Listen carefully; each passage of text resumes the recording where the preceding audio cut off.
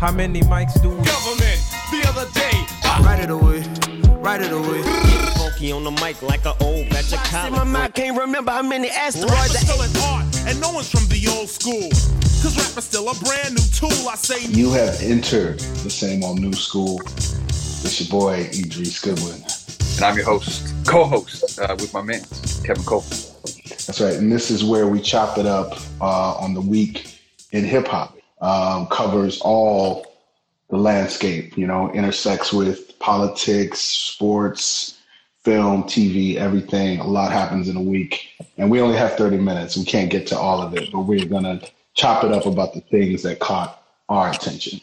Yo, also shout out to Vocalo Radio for hosting us on their platform, the beloved and coveted IG Live platform. So let's go. Yeah. You can find us here every Monday at 8:30 Central, 9:30 Eastern. Let's get into it. We're gonna start on a little bit of a down note, but we're gonna bring it right back up again. But we have to acknowledge and say rest in power to the badass lyricist that we lost, Fred the Godson. I think one of the first, sort of hip hop casualties of this coronavirus. Yeah, man. No, for real. Like thinking about his family, thinking about his friends. Yeah, a beloved bar god.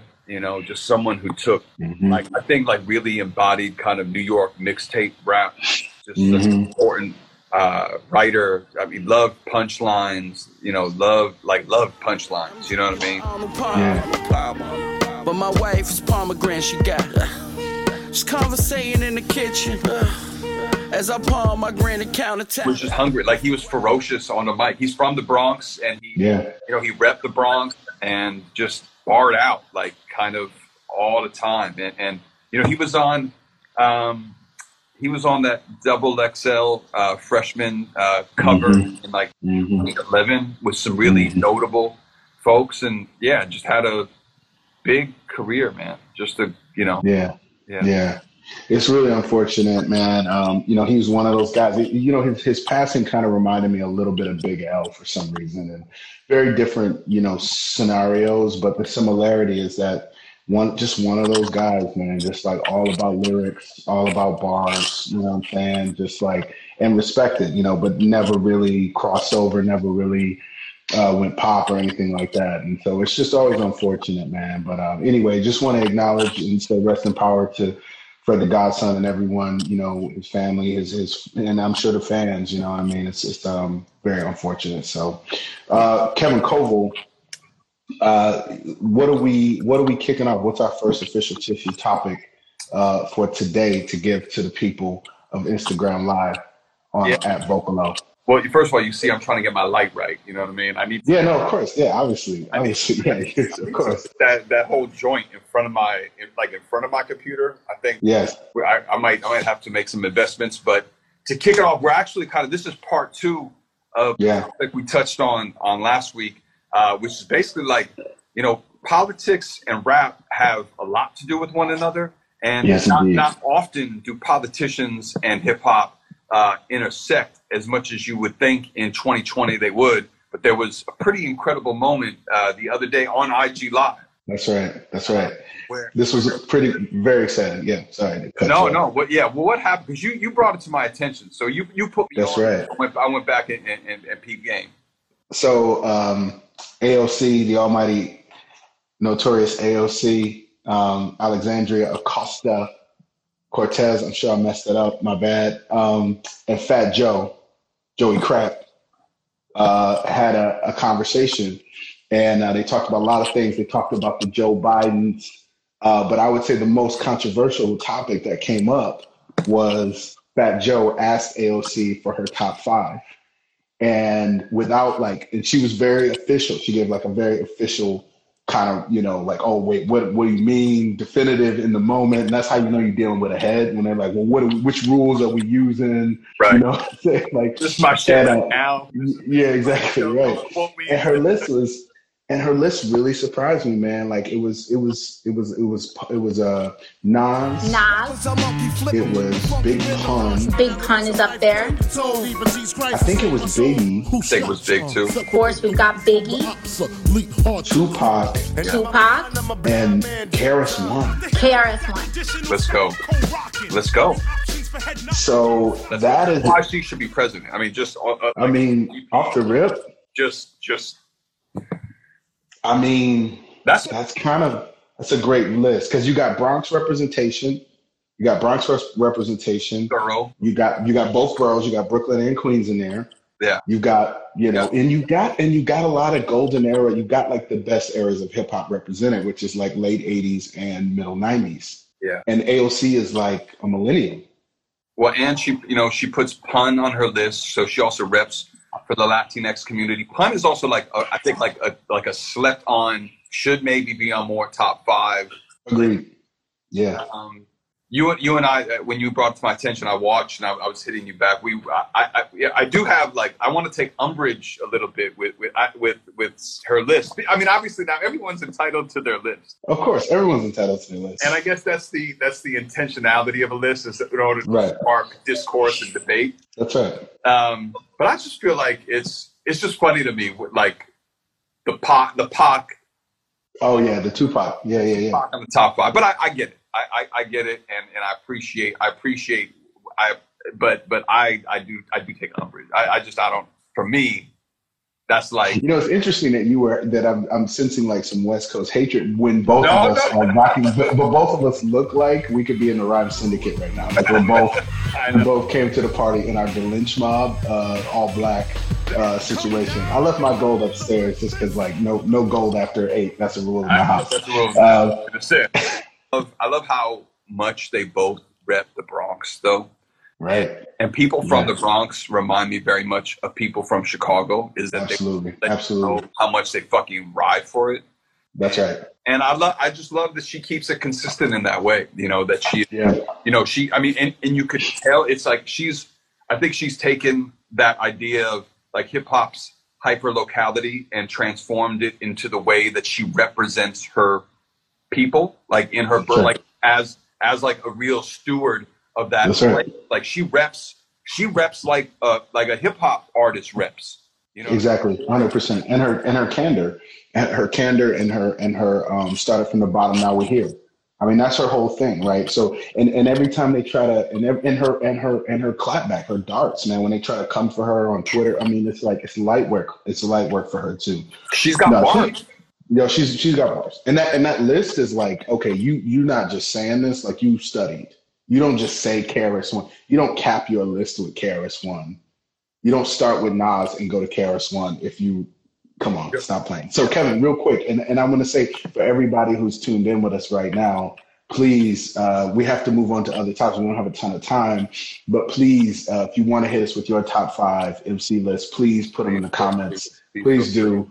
And we will try our best to argue all of them or salute you, mostly salute you. But Kevin Coval, real quick, lightning round, top 5 that are alive. Let's get it. Okay, but is this moment, this top 5? Yeah, of course. No, obviously. In this moment, like who I'm rocking with right now. Today. And this is because, to our first conversation we had, I am a Benny the Butcher guy right now. Mm-hmm. I got Benny. This marathon shit, so let's see who first to the finish. I got KRS all time. We run New York. Saba. Black Thought. My 5th is Nas. Yeah. Oh, wow. But I can't believe I left out so many people like Jay-Z. I can't believe I left. But that's my 5 right now. I'm sticking to it. You? I'm going to really quickly say that I recently listened to Nas's It Was Written record again. And I now have a working theory about the disconnect, like why Illmatic was so iconic, and then every album he's done since then has not had the same impact. And you can hear it in It Was Written, like you can hear the difference. Yeah. And I'm just gonna say it is that the difference is that Illmatic is the day to day, and It Was Written is all aspirational. It's all the dream. Whereas like Illmatic is about history and like looking around the reality, harsh reality, it was written and beyond is all aspirational fantasy. And so it's not grounded. It's just lyrics. You know, I'm not saying these aren't good lyrics, but, you know, If I Ruled the World, the song where he's rapping about being a gun, it's a lot of conceptual stuff like that is just not, it's just so disconnected from him. Yeah. And it's almost like Nas rapping as the mythological figure Nas, not as Nasir Jones from Queensbridge. It's really interesting to listen to it. I'm like, oh my gosh, that's the difference. Anyway, top 5 real quick. Doom. These old things, about to throw them away with the gold rings that make them late 80s, early 90s, Ice Cube. Lauryn Hill, Big Daddy Kane, and we'll throw, you know who, I'm going to throw 3 Stacks in there. Wow. Okay. Yeah, because I've been listening to a lot of Outkast lately. No, tough lists. These are tough lists. Yeah, no, please throw your comment. You know, if you got comments, if you want to throw your top 5 in, please do. Yeah, please do. We'd love to hear from you. So listen, this is the Same Old New School on Vocalo. Insta Live. I'm Idris Goodwin. I am Kevin Koval, and we are talking about the week in hip hop. And we have our second topic is kind of about actually the weekend past. As some of y'all have been seeing, ESPN put out early, like a few months early. They're dropping a 10-part documentary about the last year of the championship run of the Chicago Bulls in the late 90s. It's called The Last Dance. If you've not seen it, we're only going to talk about the first 2 episodes, so there will be no spoilers in the second 2 episodes. They drop on Sundays. But yeah, man, I mean, this is pretty iconic. A lot of memories start back. When did you go to your first, I was thinking about you. When did you go to your first Chicago Bulls game? You know, man, I remember before Jordan, my dad had somebody give him like season tickets to Bulls games before Jordan. And so that same connect, he just kept giving him tickets in the Jordan era. You know, because if you have season tickets, like there's 82 games in a season or something like that, 41 home games. So I think we probably got to go to like 2-3 Bulls games a year in the Jordan era. Wow. That's amazing. Yeah. And so I remember the Bulls before they got Jordan, like 82, 83. And, you know, like Orlando Woolridge days.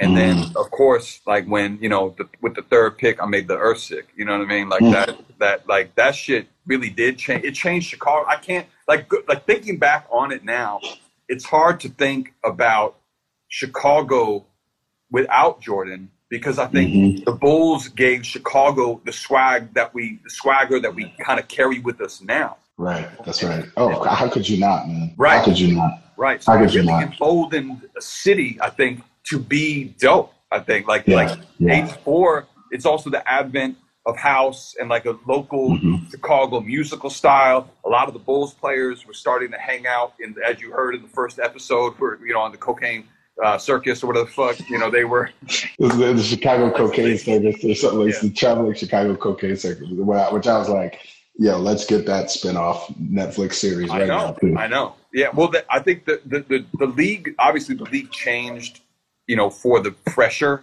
during the Jordan era. I think for a lot of reasons, which I think we're going to get into, right? Yeah, of course. Well, you know, so the thing that hit me, and there's this great sequence where they show Mike just being Mike, young Mike though, like gold chain Mike. Yeah, gold chain Mike. In the 80s. Yeah. And he's like just murking fools, and they're playing I Ain't No Joke, Eric B. and Rakim. And first of all, it's one of the best uses. Whoever's editing that show, the music is fire and like crushing. But it's such a brilliant marriage of storytelling, image, and like you get it. And it hit me in that moment that I was like, oh, there was a time that was one of those moments where, you know, you hear about people being ahead of their time. You know, Michael Jordan was right on time. That was the perfect marriage of timing and where the culture was. I mean, what a time to be. I mean, the 80s, the middle 80s, heading in the late 80s, the birth of hip hop. I mean, this is the beginning of a new iteration of Black masculinity and Black excellence. And it just hit me there. I was like, yes, like Mike is playing in the way that these guys were rhyming.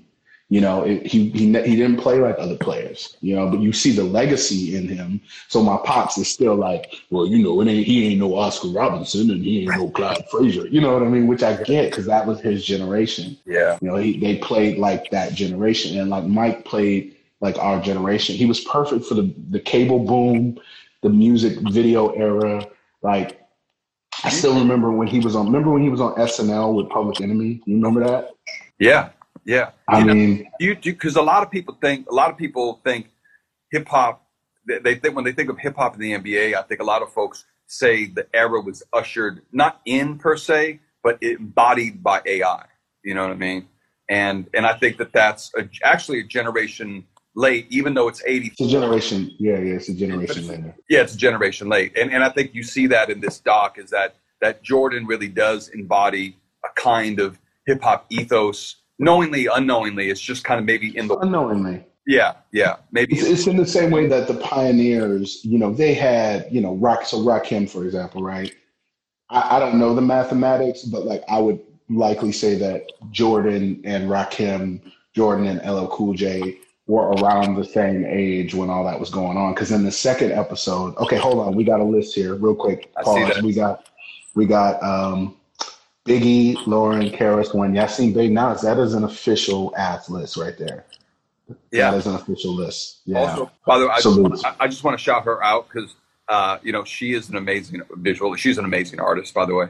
That's what's up. Yeah, who's that from? Yeah, Rebel Arte. Yeah, from shows a lot of work around the city and in Pilsen. But she's beautiful, important artist and organizer. So salutes for that list for real. That is a great list. That is a great list. So you mentioned the Rakim song. My favorite moment of part 2 was when he dropped 63 on the Celtics in the second playoff game to LL's "I'm Bad," which now is I've also been revisiting that song because I also used it in a prompt the other day. LL's "I'm Bad." That bad. Incredible. Incredible. Now first of all, he was like a teenager. Second of all, he says, "My thoughts exact, like rack and pinion in a Jag." So this dude's talking about automotive mechanical engineering in a Jaguar. So like, what? This is what he knows about. It's yeah.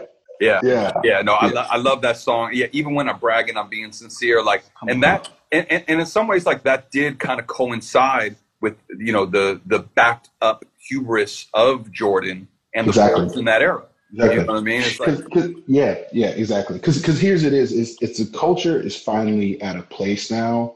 And again, this is why the advent of cable television and the precipice of hip hop, the hip hop generation of that late 80s boom, it's not a mistake. It's not an accident that our generation, Reagan babies, Generation X, the timing of Yo MTV Raps, which means access to cable television, all that lines up with the release of Public Enemy, Karis One, EPMD, and the spread of it all. And Jordan and Spike Lee and Jordan like merging. Spike Lee is this hip hop filmmaker, and so it's the timing of it all that it's amazing. I mean, it's really amazing because it's like Jordan. Imagine Jordan 20 years earlier.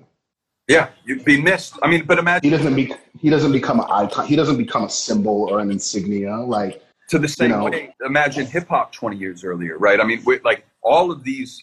This is at the nexus of a moment where, speaking to your point, where cable television is taking local culture, local celebrities, local vernacular, and making it international. The reason why, like, we grew up. We're Midwest dudes. We say dope because of the export of the vernacular in New York via Yo MTV Raps, right? Mm-hmm, I mean, exactly. And now it becomes like colloquialisms around the planet because of, but 20 years prior, to your point, none of that shit would be possible. None of that would be possible. Yeah. So that was the big, but yeah, those two sequences, and man, I think I've watched it 3 times. That sequence you're talking about with him just dropping, oh my God, like, I'm from Detroit, so like watching this Bulls documentary is obviously very painful for me, but at the same time, it's also like you also, I mean, they get into this more in episodes 3 and 4, but it's also like you have Detroit to thank you for, Jordan. Well, and that's how, and I love Detroit. I love Detroit because I love the way that they played ball. I mean, they were one of the greatest teams of all time. Absolutely. Well, and Isaiah obviously is a Chicago dude.